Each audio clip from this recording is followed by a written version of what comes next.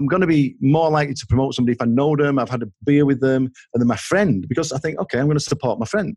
And I think other people do think the same way. This is Three Marketers Walk Into a Podcast, episode 89. You're listening to Three Marketers Walk Into a Podcast, brought to you by the fine folks at Response Suite. For all acquainted. Happy New Year to you. You had to stop there before you ran out of the words, didn't you? Yeah, I don't know, because everybody else just goes, copyright infringement. I don't think it's copyright infringement. Probably not. It must have been written in the 1500s or something. Surely. Anyway, Happy New Year. We could have done that as the pub singer song. Blimey. Spoiler, it's not. I'll say it again. Happy New Year. Happy New Year. Sorry, I was just being rude there and ignorant. Hello to you listening as well. Yeah, it's good. It's good to be here. Cracking episode lined up. Your pal. How long have you known Paul O'Keefe for? Like since 2010, I think. 2010, 2011, maybe. It's a long time. Yeah, long time. Really nice guy. Really, really solid guy. Been around for a long time. Done lots of cool marketing stuff. What I like about what Paul's talking about is we all obsess about building up our lists and building up relationships, and we all think we can do it by sitting behind a computer, running ads and feeding all those big platforms. In actual fact, what Paul's going to talk about today is a very different approach altogether. That's actually about rehumanizing and going beyond what most people are willing to do. That's like showing up and speaking to people. Big takeaway from this is I think there's a lot of people talking about, and we've done it, talking about make a spreadsheet, fill it with all the people that you'd like to connect with and have promote you, and then reach out and contact them. And then if they don't reply, reach out and contact them again. And that's okay, and it works, and we do it. But at the same time, it never has the same connection you get when you meet people face to face. Look at all the events that we go to. Think about the friends we've made from this. And the friends we've made, absolutely. And the connections and the opportunities that those friends have given us and said, hey, I'm doing this, I'm involved in that, do you want to get on board with? And I'm not just talking about sales, I'm talking about affiliate relationships, I'm talking about JV partners,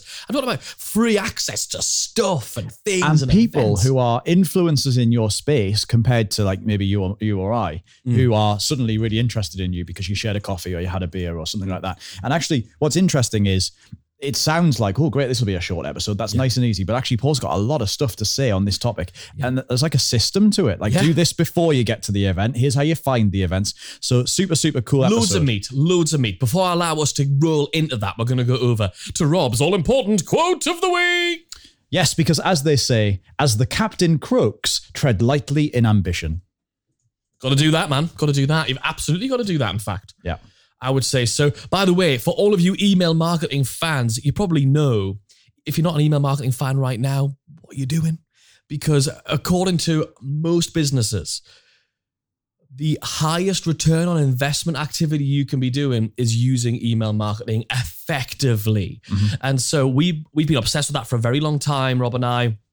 That's why we started a whole podcast about it. So join us over on The Email Marketing Show. You can search for The Email Marketing Show on your favorite podcast players on YouTube and basically wherever the heck you're listening to this right now. So join us on The Email Marketing Show and hear us talking about how email marketing works today, how to make it more effective for yourselves. That's all I've got to say about that, Rob. It is. Let's dive in and chat to Paul. Paul, welcome to Three Marketers Walk Into a Podcast. How's it going, dude? Hey, guys. I'm really good, thanks. How are you? Yeah, doing great. Really, really good. Obviously, we're talking about events and the power of getting out from behind the illustrious internet to actually meet real people.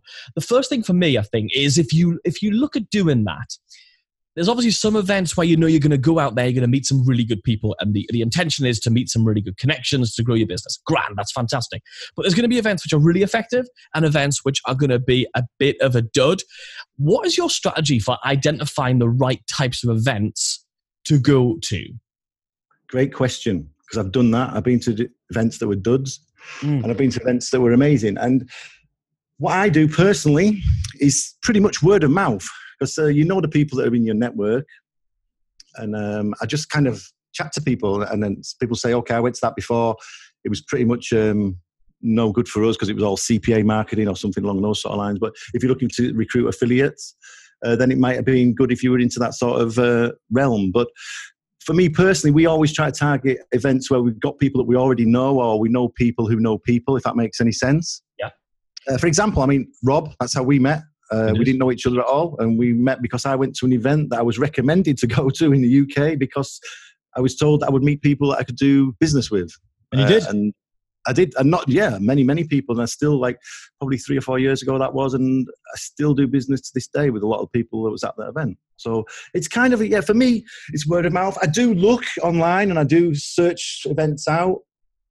I went to one in Bangkok, actually, which was just searched out by myself because it was here, and it actually did turn out to be quite a good one. But that was just quite lucky because it was in my city, sort of thing, you know? Right.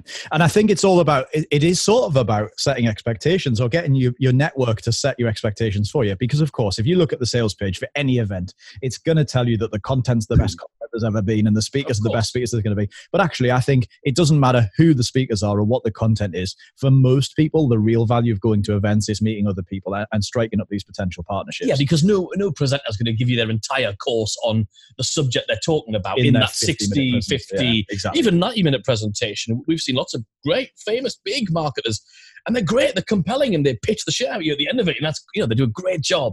But like you say, it's the delegates in the room. So what kind of characteristics are you particularly looking for? Are you looking for example, because it's all about networking, is there a minimum number of attendees you would like to see at an event before you would consider going? Or are there other factors, Paul?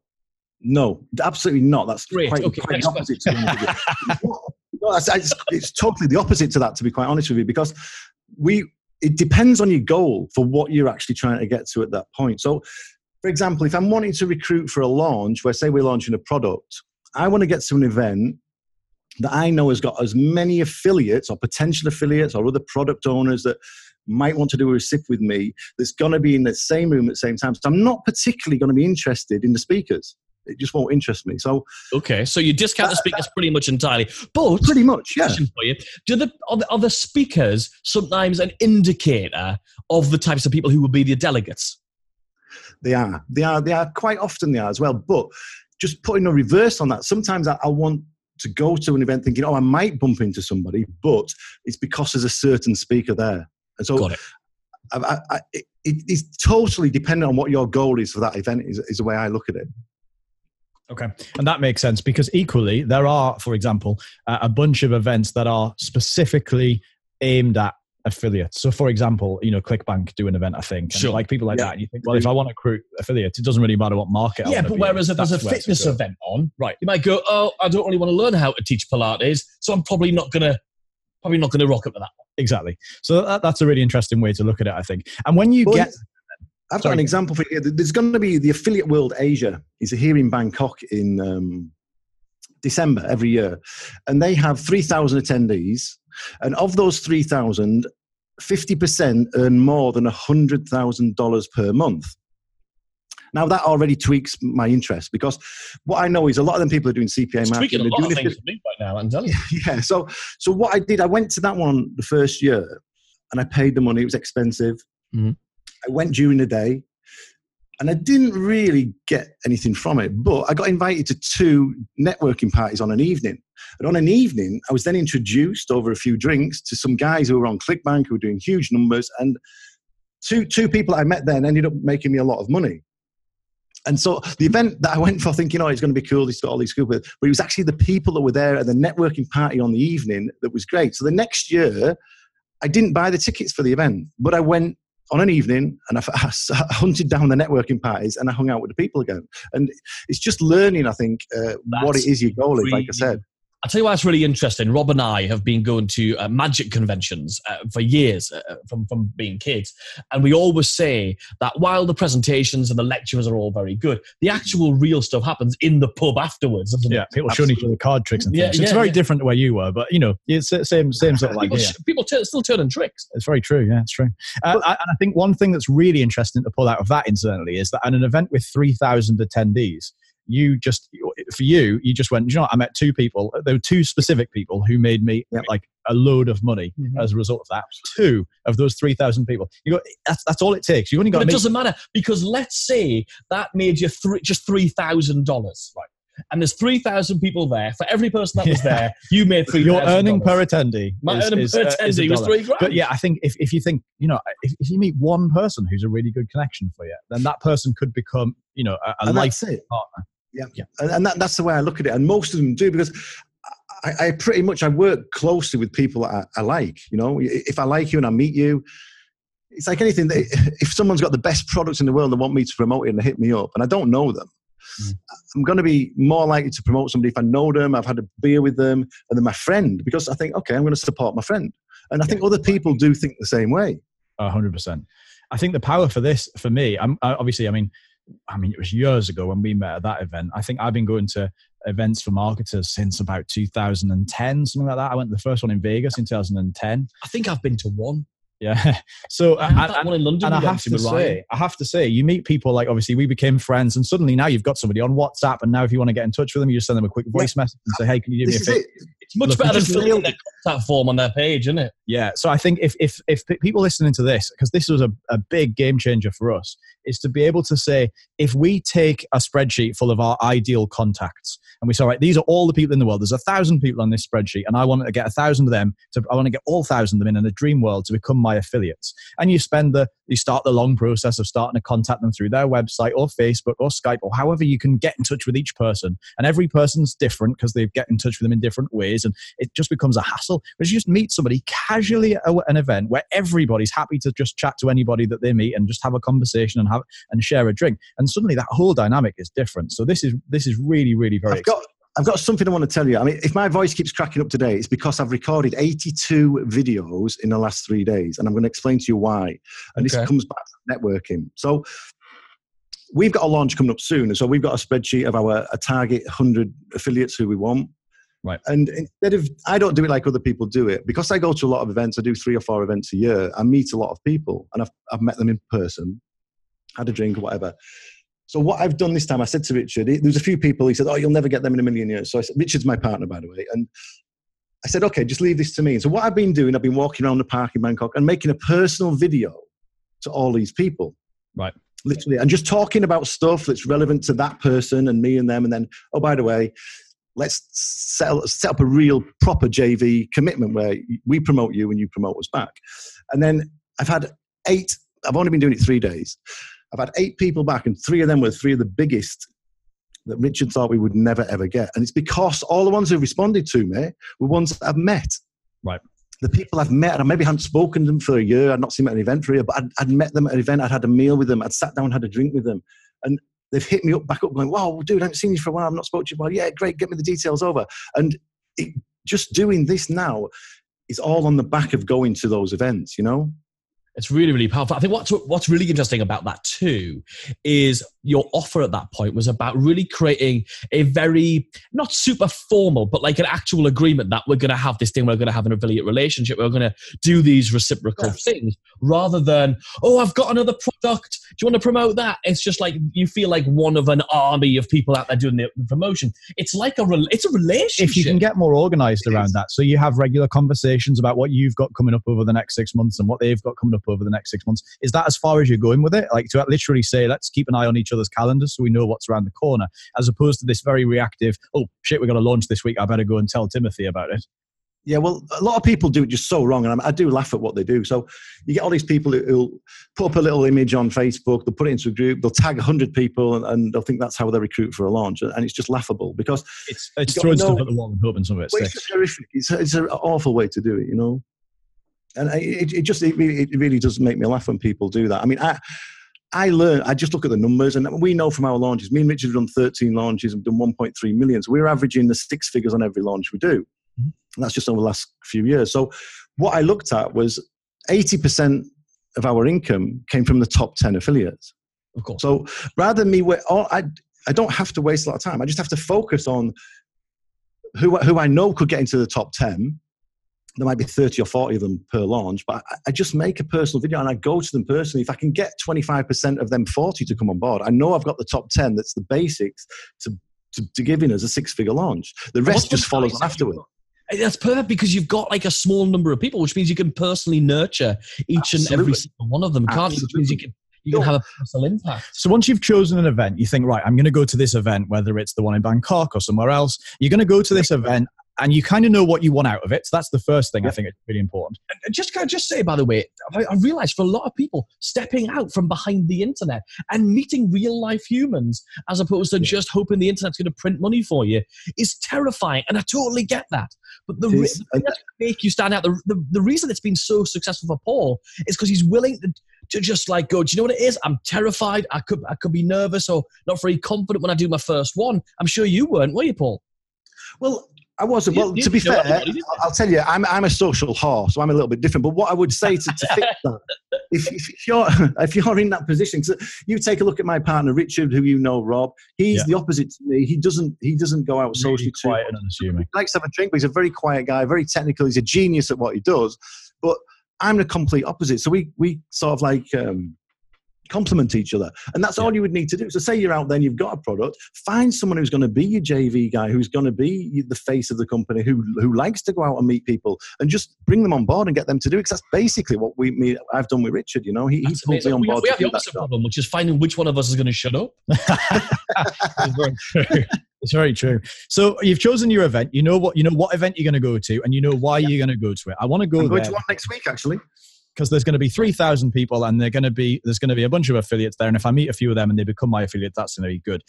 Apart from those decisions, do you do any prep work before you go? Do you think, right, what do I need to do in order to get the most out of this event before it actually happens? We've done something different each time. What you have to do is think of what would stand out. So if I'm wanting people to promote our product, one time what we did, I just printed up a load of little business cards. I just left them lying around. They were just lying around the event, and they got picked up. The one I'm going to in a week's time, I'm going to take some flash drives with me, which will have all the promo. So it'll have all the done for you ads on it, Facebook ads, that sort of stuff on it. It'll have all the stuff you get on a JV page. It's a great idea. On a little flash drive. And I'm just going to hand them out to people, because the one I'm going to next week, I know there's only going to be 30, 40 people there that I'm really interested in getting on board. So to get 30 USB drives done up, it costs next to nothing. You know? I mean, I know I would definitely, if I met you and I'd never met you before and we talked about the product and it seemed interesting and you gave me a flash drive, I would be much more likely to look at that and have a look at it. I would definitely do that. Whereas if you said, go to www.myjvpage.com / I wouldn't bother. And so, Paul, are you saying that you go to these events, you go to an event with a single promotion in mind, or are you going there with an army, a sort of a raft, a shelf full of products? Which way around are you approaching it? No, just one product. So you're thinking, I've got this one product. I'm going to go down. I'm going to go deep dive on that. I'll tell you. I'll give you some real secrets now as to what we do. We look at the events and we look at the events that we think could be of use to us. So, for example, ones that Rob would probably know is things like maybe Simon Warner's or Declan's. The ones where they probably have about 50 to 100 marketers who are in the JV Zoo, Warrior Plus, ClickBank sort of niche. They're the people that's kind of, that's just where we are. So that's where we know we're going to find people that would promote us on them. So what we do, when we're looking for the date to launch the product we are launching now has been ready for 8 weeks, but we time it. So when we're at the event, it's probably about 4 Paul, weeks. Sorry, you cut out there. I'm not sure what happened. Something weird happened with the internet. Do you want to just start that answer again? Then we'll have our editor smile and put it all together for you. Sorry. Yeah, so what we do is we target the events first, knowing that the people are going to be at the event, but we then set the date for our launch based on the event. So the launch that we've got coming up, we try and make it about 4 to 5 weeks after the event, so it gives people time. We give them the promos that they need, the promotional materials that they need, and we'll give them access to the product. They can go away. They've got 3 or 4 weeks to look at it, and then we hit them with the launch like the month later, sort of. That's kind of how we do it. So that's interesting. Even though our product's been ready for ages, a lot of people will just push it straight out there. But what is the point in doing that? You may as well wait and get on board 2 or 3 good affiliates from meeting them at an event. And then what happens is then if you can get 2 or 3 good affiliates that hit it early doors and you convince them to go in for early on your contest, then the EPCs will go through the roof. Then everyone else jumps on because you get to number 1 on JV Zoo, you get to number 1 on Warrior Plus. Then all of a sudden you have this army of affiliates that want to promote your product because it's the number 1 product. So if you can focus on these top 10, like I keep going on about, and get them to promote from the get-go, the rest of it follows suit. It just all follows in together. I think it's really interesting that you said only 4 to 5 weeks before the launch. I know that some massive affiliates will find that they're booked up way, way, way in advance, whereas obviously you're saying just 4 to 5 weeks. Yeah, well, we found that it's just because of this space. I mean, for us personally, we need 2 months. And we've tried doing events that are 2 months ahead. People seem to forget about it. They say they're going to do it when they've had a drink. Then when it comes to it, they've forgotten all about it. So we've found, I mean, to be honest, 3 to 4 weeks, anywhere between 3 and 5 weeks, we've found has been the optimum. And this next one, I'm going next week, and we're launching exactly 6 weeks after. So we're doing it 6 weeks this time. It's six weeks. Is okay. So I think this is really interesting. And as long as I've known you, I've never noticed that happen. I've never realised. Oh, Paul and Richard. Well, I've never came at you because I've known that you weren't really in that marketplace doing a promo recip type model at the time, and so but that's really cool. What I think is, I don't think anyone else will realise that's a tactic either until they listen to this. I think most people will just. I think I'm pretty good socially, so I think I get away with it. It's really, I make people become my friends first, and then I hit them afterwards. Yeah, that's really cool. And I think if you get. Just to go back to Kennedy's question before, if you go in with the singular intention of this one product X that I'm launching in 6 weeks' time, and that means you've only got one thing to tell them about, you've only got one thing to sell them the benefits on, you've only got one thing to get them bought in on. But once they're in, then if you've got 10 other products sat on your shelf, it's basically lifetime customer value, but lifetime affiliate or lifetime partner value. Isn't Absolutely, this is so cool. Now, Paul, we're going to interrupt. What I do. Sorry, yeah, I'll just tell you one of the little secrets I do as well. I never ever ask them to promote us first. Whoever I'm speaking to, I never ever do that. What I'll do is I'll say, "Oh, you know, me and Richard are doing really well. You'll see us on leaderboards," and I might talk for hours about how well we're doing, and say, "Oh, have you got anything coming up? Right. Can you give us 2 months' notice? Can we lock you in for a date? Blah blah blah. And if you want to do this, we could start working as a proper JV partnership where we're both committing to each other." And I ease it into the fact that we've got a launch in 6 weeks. But I offer our services first. You know. I love that. Love that. Make an offer first, even though their thing might be happening in months' time. You might end up doing your launch before theirs, but you actually make the offer first. That's interesting. Yeah, that's exactly how we work. This is very, very cool. Now, we're going to get back to it in a second, but we are going to interrupt proceedings for a second to play our first of 2 games in this episode. Now, Paul, we know that you used to be in a band. You actually got a record deal, didn't you? We did. And we got the record deal from listing 4 tracks on MySpace. Remember that website, MySpace? Yeah. Remember? It's not around, isn't it? It is a music website. Yeah, I think if you go there, I think we're still on there. You can still actually listen. So what? We might put. There's a picture of you performing at XFM radio. We could stick that in the show notes. People to have a chuckle at. Yeah. That was actually terrifying. We actually went on the Clint Boone show. And we played live 3 tracks live on XFM. It was that was actually terrifying. Yeah, no kidding. Now that band's not around anymore, is it? No, it actually. I decided to leave the UK and move to Thailand, so the band sort of ended. So if anybody was thinking about having you for their wedding function, it's just not a thing. No, I don't. Depends how much they're going to pay, doesn't it? It depends how much they're going to pay. With the right music for a wedding if function. they get married in Bangkok, they might be in. Like So what we're going to do is we're going to play a game called Bands That Were. And because you were a band. we're going to give you, actually most of these are actually one-hit wonders. We're not saying you're a one-hit wonder, but these were one-hit wonders. We were a 0-hit wonder. There you go. So we're gonna rattle through some different bands or songs. We're going to tell you the song of a sort of one-hit wonder band that was, and you have to try and guess or work out or remember who the band that sang it was. You ready? Okay. Wow. First one, Bop. Oh, I do remember that awful song? Hanson's. Yeah, Hanson. Well done. Yes. Next one, the Macarena. Right, no, they'd have to ask. You know the dance, you just don't know who sang it, right? I know the dance. Yeah, I wouldn't have a clue who sang that. Sorry, that was Los Del Rio. And the next one is I Am the One and Only. That was. I met him. I can't remember his name. I met him in a hotel in London. Hang on, Chesney Hawkes. Yes. There we go. Next one. Who let the dogs out? Oh, and I do remember the song, but I don't remember who sang that one. I'm sorry. That was the Baha Men. I'm Blue Dabba Dee. This took us ages in the office the other day. Again? Say that again? It's called I'm Blue Dabba Dee. Never heard of it. Blue Dabba Dee. Wrong generation, it must be. Maybe. Must be older than I thought you were. Next. I'm almost 50, you know that? No, you just look young. That's what it is. It was Eiffel 65 who did that one. Next, you won't get this one either. The Ketchup Song. I do know it. No, I won't get it. It's just too young for me. Okay, this was a much more your generation. And My Sharona. My Sharona, yes. I'm terrible at this, aren't I? I can remember all the songs, but I just don't know who sang them. No, okay, that was The Knack. Here's one for you. Play That Funky Music. The knack. Play the funky music. I don't know. Sorry. That was Wild Cherry. Steal My Sunshine. I'm just gone really badly downhill here, haven't I? I did okay. I started off with Hanson so well. I was so confident. You did so well. So well. You got Chesney Hawkes. I thought you were going to fly through this. That was Len who did that one. We'll give you one more. One more. Here we go. You can steal it back. Ready to go. Sorry, say that again? Ready to go. Ready to go. No, sorry. That was Republica. You scored a mighty 2 out of 10. Yes. At least I didn't get 0. At least with the band, we had 0 hits. I did better than the band, you know. Never mind. Let's talk about something that you are good at, which is getting affiliates from live events.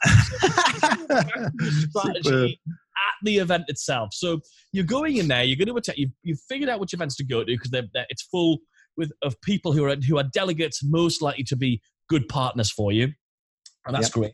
You've booked your ticket. You're off there. You know what the single product launch you're going to go there with, which is going to be 4 to 6 weeks out. Got that bit. We arrive. What's your strategy for when you get there? I mean, we know that you, in your own words, to quote yourself, Paul, you're a social hawk, is what you said. What's your strategy like for some people? Like walk into a room full of strangers. How do you figure out who to connect with? Like, what the hell do you do when you get there?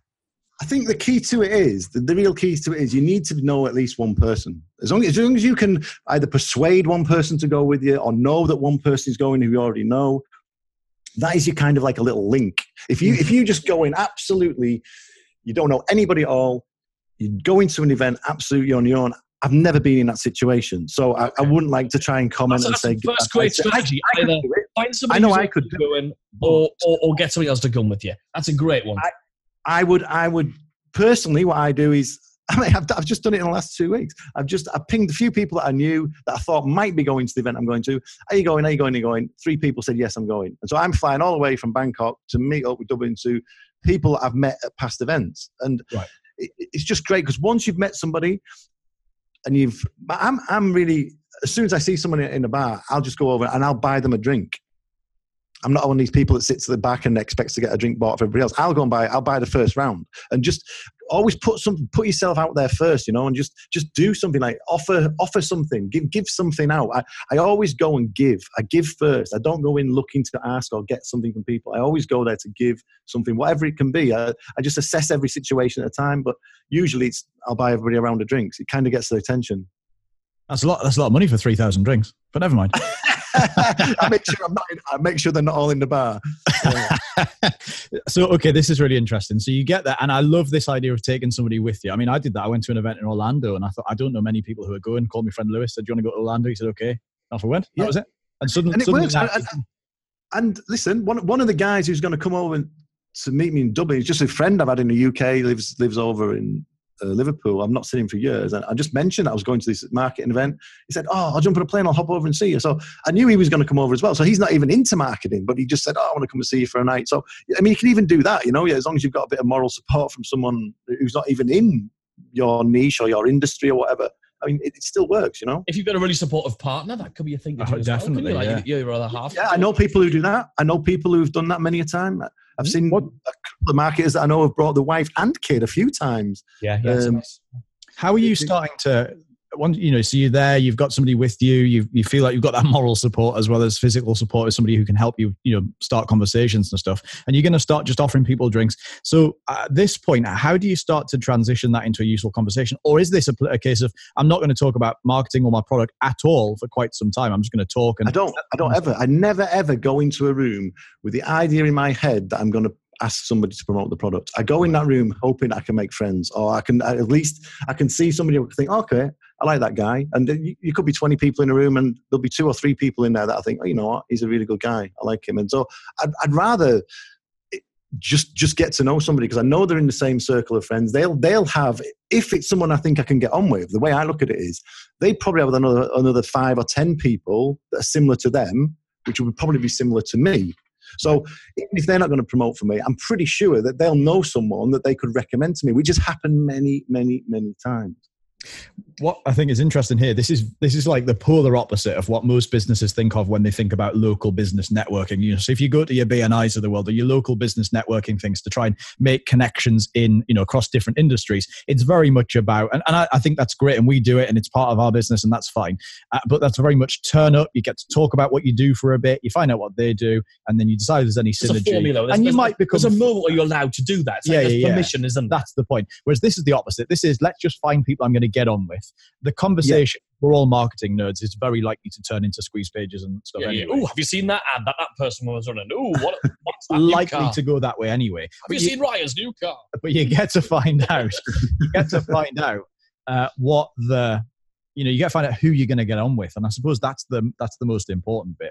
That's the key for me, because the way I look at it is, you actually get attracted to people who are very similar to you. Well, I do personally. I know I do. So I know that if I'm getting on with one person who their circle of friends I don't know already now is pretty much going to be people I'm going to get on with. You know, so that's kind of how I look at it. Okay. So when you've got this, so in the past event, you were just sort of sprinkling business cards around, and that presumably had a link to your stuff on it, and that's fine, but that's a very much like a scattered approach. And now you're taking the more direct approach of having something that's a bit more interesting because it's a USB stick, and that's inherently interesting, but also therefore you're not going to be so frivolously just throwing them on the table and hoping people pick them up because of the cost. You know, they're cheap enough. You'll have a moment of connection. They're cheap enough, but you want to make sure you're giving it to somebody. What are you doing in order to transition the conversation to something where actually this person now qualifies to be given one of these USB sticks? I'd want them to say that they were interested. If I got to the point where they said, "Oh yeah, something, I think I could do that. Could you get me the details over?" And I'll say, "Well, here's something better than that. Here you go, and I've got all the materials you need on it for you." So it'd have to get to a point where. It would be the point where a normal person would say, "Oh, well, go and check out www.myjvpage.com." It get to that point where you're trying to get them to commit, really. I mean, they're already saying, "Oh, yeah, I'm interested. They're sat halfway, they're on the fence maybe. They just need pushing off that last little bit. And Paul, are they at that point? How are you like making that connection? Are you exchanging WhatsApp numbers? Are you, is this an email thing? Is this LinkedIn? Is it find me on MySpace? I'm a big fan of WhatsApp, which Rob knows. And so my WhatsApp now is really cool because I do like Facebook Messenger, and a lot of people will just add you on there straight away. But I've actually got to the 5,000 limit now, and I've got like another 1,000 that are waiting to be accepted. Mr. Popular. Well, it's just, but I've done that. That's another story why I've done that. That's for me marketing on Facebook. But what it does mean is if someone does want to connect on me on there, I need to go in and delete somebody. So what I've found is when I'm sat with people, I'd much rather get them on something like Telegram or WhatsApp, where and I feel it's much more direct because it's on the phone all the time. If I need someone quickly, I'd be much more confident of getting hold of them on WhatsApp than I would be on Facebook Messenger. Oh, yeah. So, and just in case anyone's, maybe thinking, "No, this isn't going to work," I have to say, like, this is a really powerful strategy, because if you think about your top 100 or 1,000, whatever hit list of people you'd like to partner with or get to know or work with in the business world, in the marketing world, whatever your industry or niche is, like if you find them and put them in a spreadsheet and you're like, right, I'm going to start contacting them now, like it's a very slow burn method of getting in touch, and you have to do it, and we do it. You'll email people and start to try and strike up a relationship. But actually, when you've had a couple of drinks with somebody in a bar and you've chatted over dinner and you've talked about marketing and you've really hit it off, you can literally just say, "Listen, should we connect on WhatsApp and we'll keep this conversation going?" And pretty much everyone's okay with that. If unless you're who that nobody likes and you think they do. There's more value in this than just the promotion. Like if you're working on a new product, you just want a bit of advice. I don't really know what the angle is for this. Right. Yeah.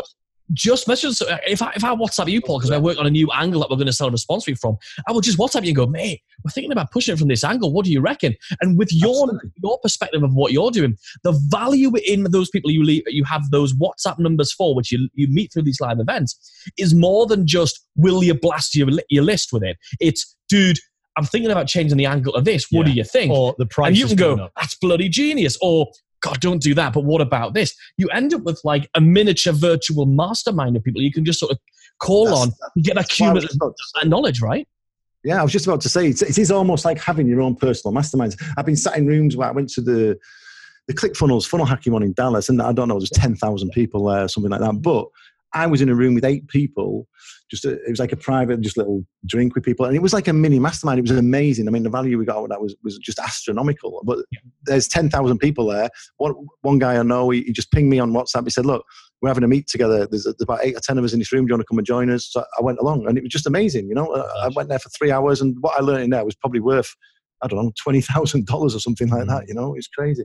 And another thing as well, I'd say from the event, I mean, I don't know what level people are going to be at, but for me and Richard have always worked exclusively together. We've never looked to do any products with other people and that, but we have launched 3 products with 3 other guys that were met at events, and they just said, "Oh, well, we've got this product. Would you and Rich want to come in with us?" And if the product's solid and it's great, I mean, we've done it 3 times. We have actually launched with people that we actually met at events, and that was just something I just thought about that then. It's not just the networking. Sometimes I wasn't going looking for that at the event. It's just something that dropped in our lap. It's massive. I mean, just to think about those 2 things, you're creating amazing joint venture opportunities that are going to do 2 different things. They're going to do this whole, yes, you're going to get exposure on people's lists, and that's grand. We absolutely need that. But there's also that mastermind element, which is absolutely massive. We're going to continue this in a second. Yeah, but first we need to interrupt the episode for a second time to play our second and final game of this episode. Now, this one is also music related, oddly. This is the one we, of course, play in every episode. And here's how it works. My colleague Kennedy here, hello, that's him. He's going to sing a song for you now, but he's going to sing a song in the style of a traditional British pub singer. And that means that some of the words will be somewhat confused and disguised. You've done it. This is horrific. What? You're going to love it. This is going to be vile. They're going to love it. So he's going to sing a song to try and guess what it is, as do the listeners at home. So Kennedy, take it away. Is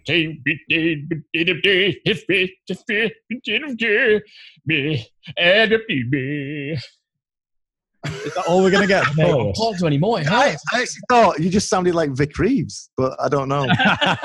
And I look like him, and yeah.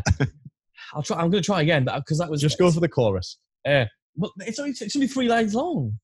Oh, yeah, it is. Yeah, that's why it's horrendous.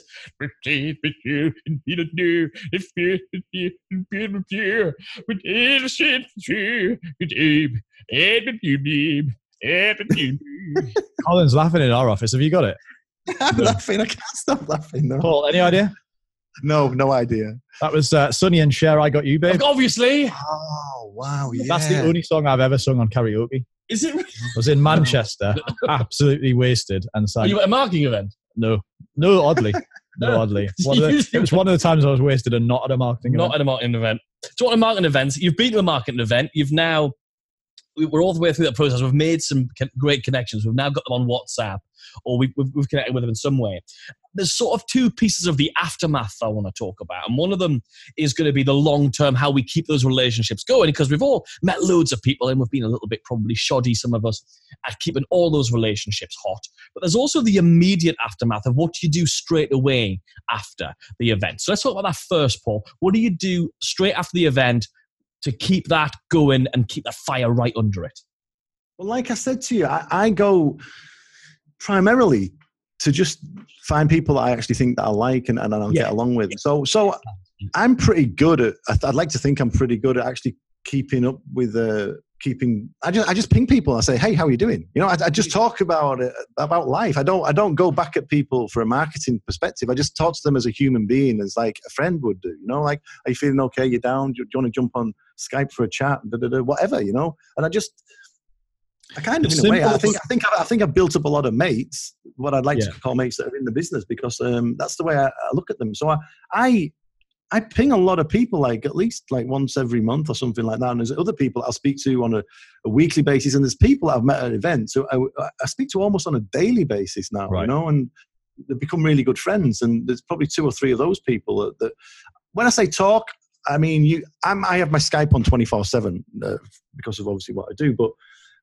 when I say talk, I mean chat, message them back and everything. I don't mean physically getting on and having a camera conversation. Yeah, you have conversation in some way. Even if it's just text. Usually just a text format. And like going back to what you mentioned before, Kennedy, a lot of that is like, we almost like, we lean on each other now because they know they're doing something similar to me. So I'm quite often, I'll ping over, I've got some sales copy. I'll let one of my newfound friends just read over it. What do you think of this? What do you think of that? And we ping things backwards and forwards between us. Some people's strengths are much better than others. Like I mean, people, Chris Jenkins and Richard call me Eagle Eye because I'm pretty good at looking at a sales copy page and pulling out the really bad grammar and if there's any punctuation marks or anything like that. But if you ask me to write it, I'm pretty damn terrible. But I can pick up other people's mistakes. And if I did it myself, it'd probably be 10 times worse. But when I'm looking at other people's, I'm very critical of it and I can usually pull off the odd mistake here and there. It's just, I don't know, it's just something I'm pretty good at doing.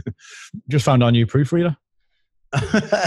Do you know what? I've just been pinged 3 pages today to look at for people as well. That's what made me go on about that. that's literally why I started talking about that, because I was just looking at my messages today and I saw 3 pages that people have asked me to have a look over. And I mean, it sounds oversimple, but actually what that means is the answer to the question of what do you do next is just don't ghost the people you meet, right? Don't just meet them and go, well, no, absolutely. Shut that door now. I think the real thing that has come out of all of this actually is just to create genuine community connections where you're actually getting people's opinions and treating them as a community rather than just WhatsApp and then when you've got a new thing to flog. Instead, it's like, hey, I'm working on this. What do you think of that? Just getting a constant feedback loop, isn't it? I call it real relationships. I think that's why I describe it to other people when they've asked me in the past. I know I say I'm a social whore, but I do create each event. I'd like to think that I'll come away with at least 1 or 2 people that I've thought, okay, I never really knew that guy. I've spoke to them online maybe. And there's lots of people where I've had conversations backwards and forwards for years online and I've never really met them. Then when I've met them, I thought, oh, maybe they're not the right person for me. But other people I've met, I thought, oh, wow, this guy's much better in real life than when I actually met him online. And it's amazing when you actually do spend 2 or 3 hours in the presence of somebody over a drink, a glass of wine or whatever, that things open up and you do start talking. You might find you've got something totally in common with this guy and you've come from a very similar background. And once you've got that, you've got a connection that stays there, you know? Now that's really interesting because actually, and this is, this will be a whole different episode in its own right, but that means there's actually a fusion at these live events of people that you meet in the room for the first time, and that's your first ever interaction with them, and then they become friends on Facebook and whatever. But equally, there's people you meet in a Facebook group because they're in the same Facebook groups as you, and then you meet them maybe a year, 2 years, 5 years, 10 years down the line. I've met people who I've been friends with online for 10 years and never met in the room. And customers, I mean, it's amazing when that happens too, isn't it? Yeah, people come up and you say, oh, I bought that off you and it's great, or I'm customer of Response Suite or whatever. And what's really good about that is that you've got this lovely crossover of people you didn't know before that you now do, people that you only knew online, but now you've met them in real life. Great stuff. It's absolutely amazing. Look at how all that works together. We're now going to close up this episode by going into what we lovingly refer to as the quickfire round. You don't want to miss out on more of these fabulous nuggets, do you? Make sure you subscribe to the 3 Marketers podcast now on your podcast player. So, Paul, first of all, give us a book that you recommend.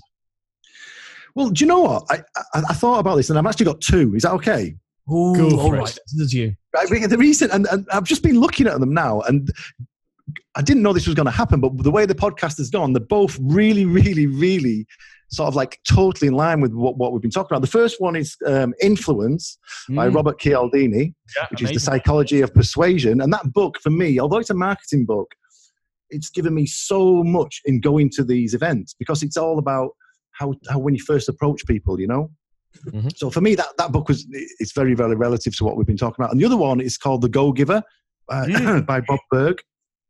Again, I mean, that's a book about giving before you actually ask for stuff. Again, it's quite similar to what I was describing about the events, yeah? Absolutely love it, yeah. Absolutely. There's another book I really love, which is called Never Eat Alone. Have you ever read that? I haven't, no, but now we'll make a note of that.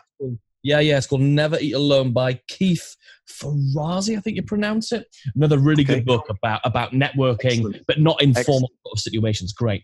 Really, really good one. So what would be a top success habit that you have, something that you do on the regular? I think that for me was when I started to get a routine together. So I had a really bad time and I split with my wife, and then I took on my daughter, she's 5-year-old, on my own. So what I had to do, suddenly all of a sudden I was like, oh wow, I've got to really get a routine together. But it made me more disciplined. So now I'm up at 5:55 every morning. Mm-hmm. I'm pretty lucky because I have my own swimming pool and I have my own gym. So I go swimming for an hour every day. And I also read for half an hour every day. Sorry, I'll say that again because my voice just went 2 seconds. Can you ask that question again? Yeah. What will be one of your top success habits, something that you do regularly? Right, yeah, I think that I have to go down to actually getting a routine. I took on my 5-year-old daughter on my own, and Now I get up at 5:55 every morning, get her ready for school. Once she's gone, I do like an hour's exercise. I swim for an hour every day. And I also read for half an hour every single morning before I actually start my work now. So I've got this routine 5 days a week. Once I've started doing that, I become more disciplined.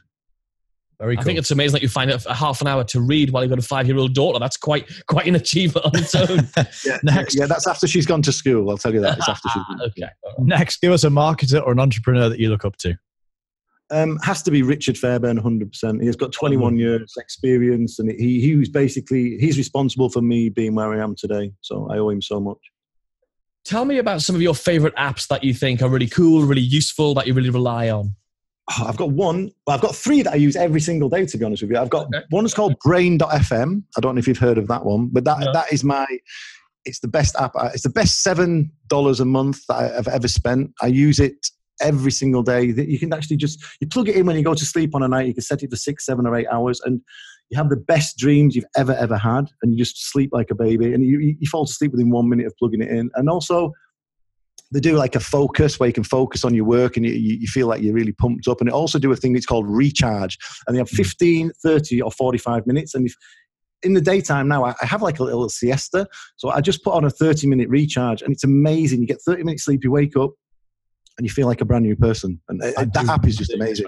Wow. And the other apps that I used, and that has been primarily because you lose a bit of time in Bangkok on transport, moving about. So I use Audible a lot, and I listen to a lot of audiobooks now, whereas where before, and the other app I use a lot actually is Play Music, the Google one. So I either listen to music or I listen to books now when I'm actually on the public transport. Awesome. Big important question now, Paul. So think very carefully. Who do you like more, redhead Rob or platinum head Kennedy? Well, I think that's a loaded question, really. So because I've met you, Rob, and we've had beers and that, I know we get on, I'm going to say Kennedy just because then better. And then I can't upset anybody, really, can I? Or everybody. Finally, where can folks go to find out more about you? Oh, that's good. PaulO'Keefe.org is probably, my blog will probably be the best place to track me down. Or superfunnel.co.uk, that's another one. Any of those two. PaulO'Keefe.org is probably the best place. And you can find you on social media, of course, as well. Of course. Oh, yeah, you can find me on social media. Usually slash Keefe, most of them. Instagram. And Affiliate World in Bangkok? Yes, I'll be at that. And we're having our own event here as well on the 6th to the 9th of December every year. So if any year anyone's coming to Bangkok, then we always follow the Affiliate World Asia. Amazing. Well, dude, thank you so much for taking some time out. This has been amazing. Great. Absolutely brilliant. Thank you so much. Thanks so much for inviting me on. It's been great. I've loved it. So you can see there's a real strategy behind that. It's not just rock up, shake some hands, get drunk. Well, there's a little bit of that as well. That's important. But it's not just let's rock up and hope for the best. It's let's go there with this particular intention in mind. Like taking stuff like USBs with things on it. Like how cool is that? Really cool. It's much bigger. And it's literally, for me, I think it really comes down to, are you willing to make that extra effort to fly across the country, to fly across the world in order to start forging those relationships, which were once faceless relationships? I mean, when I first got into that area of our business, I didn't know anybody. I still feel like I don't know many people at all, but I'm certainly starting to get face time with these people and build trust. Because when you have a beer, when you have food, when you have dinner, when you have lunch and spend time with these people, you have a shared experience to have in common, and suddenly much greater levels of trust and opportunity sort of spring up, don't they? One of the things you can see why that's the case is if you reached out somebody cold online and say, let's jump on a call and have a chat, chances are the context of that call is going to be very functional. You're going to get on, introduce yourselves, talk about what you do, find out what they're doing at the end, say, great, what do you want to do from here? Right. Whereas when you meet somebody in a social setting like that, now you get to find out what their kids are called and what their wife does for a living or the husband does for a living. Like and things happen at the event that you can now have as a shared experience going forward. Look at your friendships that we all have. But you talk about all the things that you've experienced. Yeah. So you say, oh, do you remember that time when? And you've now got something to talk about more than just you work. Have hours to get to know each other over an evening rather than 20 minutes on a quick call to chat. Definitely, because we're all trying to be productive in our work time. All the show notes, by the way, we've popped over for you at blog.responsesuite.com/089. Enjoy. We'll see you next week. Don't miss a thing. Check out the show notes at blog.responsesuite.com.